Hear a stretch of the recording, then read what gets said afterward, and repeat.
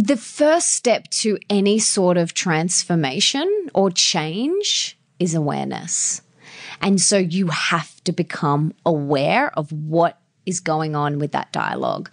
And there is only two voices. Some people think there's like 50. There's only two.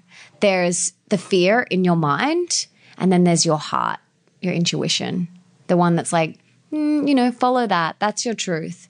So there's not 50 decisions. And so what I really encourage everyone to do is to whip out a pen and paper and to write down every fear-based limiting belief that is currently playing round and round on your mental mixtape, going round and round. And sometimes they have been going for like 20 or 30 or 40 or 50 years that you believe them to be true, but they're not.